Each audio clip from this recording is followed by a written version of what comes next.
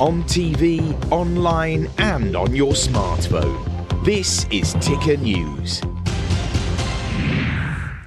You are watching Ticker Today. I'm Aaron Young. By now, you have probably caught up on the launch episode of the latest season of Black Mirror, and if you haven't, maybe mute the TV for now. But just when you thought that Netflix's Black Mirror references couldn't get any more real, Netflix has pulled a Joan is awful by including terrifying terms and conditions in its new show-based experience as well. And so much of that show comes to life. The season 6 episode Joan is Awful centers on an ordinary woman played by named Joan, played by Annie Murphy, the fantastic actress who is shocked to see her life depicted on a new show by the one and only Salma Hayek as well. She's quite terrified watching this play out, as everyone else is as well. But there are so many legal questions that are thrown up by this, including why on earth would you go on reality TV? For more, we're joined by the CEO of AR Media, Andrew Rosso. An incredible show here. What did you think? Scary, disturbing, very, very real. Which is Black Mirror, right? All up. I had to stop watching it for a while because it just got a bit creepy. It is. And, you know, it's draining. It is physically and emotionally exhausting, especially if you're one that likes to binge that type of show back to back. And now we're finally seeing these types of horrors of what digital identity and likeness brings in the realm of streaming platforms and terms and conditions. Yeah, well, talk to us about that. Give us, for those who haven't seen it, a bit of an understanding of what this episode of Joan is Awful on Black Mirror is actually about.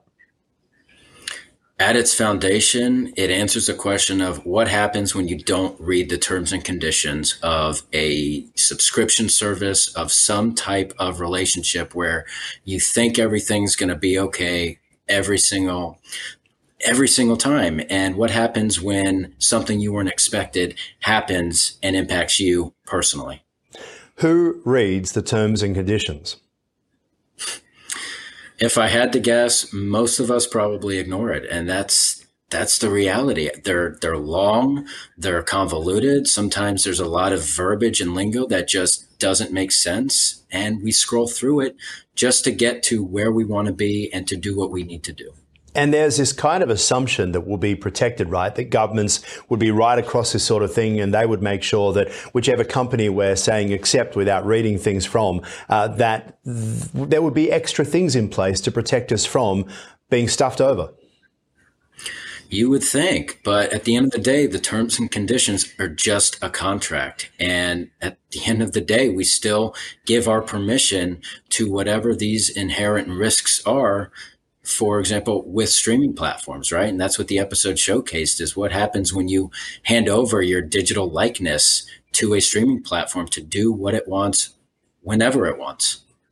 And Salma Hayek, you know, a fantastic actress as well, who does a really great job. I believe that in the end, they actually meet up with each other and, you know, stop this. What are you doing this for? Until she starts to, Annie's character starts to actually really enjoy what she's seeing and the portrayal of her as well. And that's probably one of the weird factors about this. And another element is that human beings these days have two separate lives, one which is face to face and one which is their online world as well. And never the two shall meet. Yeah, and I think bringing in, with respect to consumer and data privacy rights, the right to be forgotten. We all have put ourselves out there for the world to see. Our digital identity is becoming just as important, if not more, than our real persona. And what happens if somebody has the potential of keeping that memory, that identity alive perpetually forever? Well, that's something that Google's been facing for some time, and there are plenty of companies out there that deal with that, right? So let's talk about that issue, because it's a pretty interesting one and something that we're all worried about. You know, you Google your name, I'm probably going to get a lot of things about Ticker News and previous employment and stuff like that as well.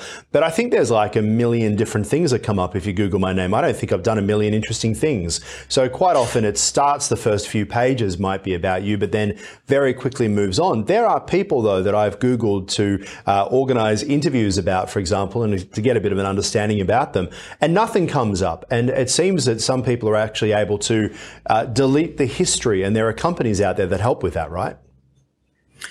Absolutely. And it goes back to the right to be forgotten, that consumers have a right to have information out there on them removed and hidden. And, going back to the EU's privacy framework of GDPR and California's Consumer Privacy Act, that's a core foundation of what makes these frameworks so powerful, is that we should have the ability to remove ourselves from the digital world. Yeah, well, that is true. I mean, anyone who's written a letter to the editor for a newspaper and then later regrets it will find out that they can't just take it out of print. So there are things that even in the old world, before the internet was around, if you're featured in a book, you're going to be there forever. Andrew, Rosso, really appreciate your time. Thanks so much. Thanks so much for having me. And that is a program for now. For more, you can head to tickernews.com. Aaron Young, I'll see you soon.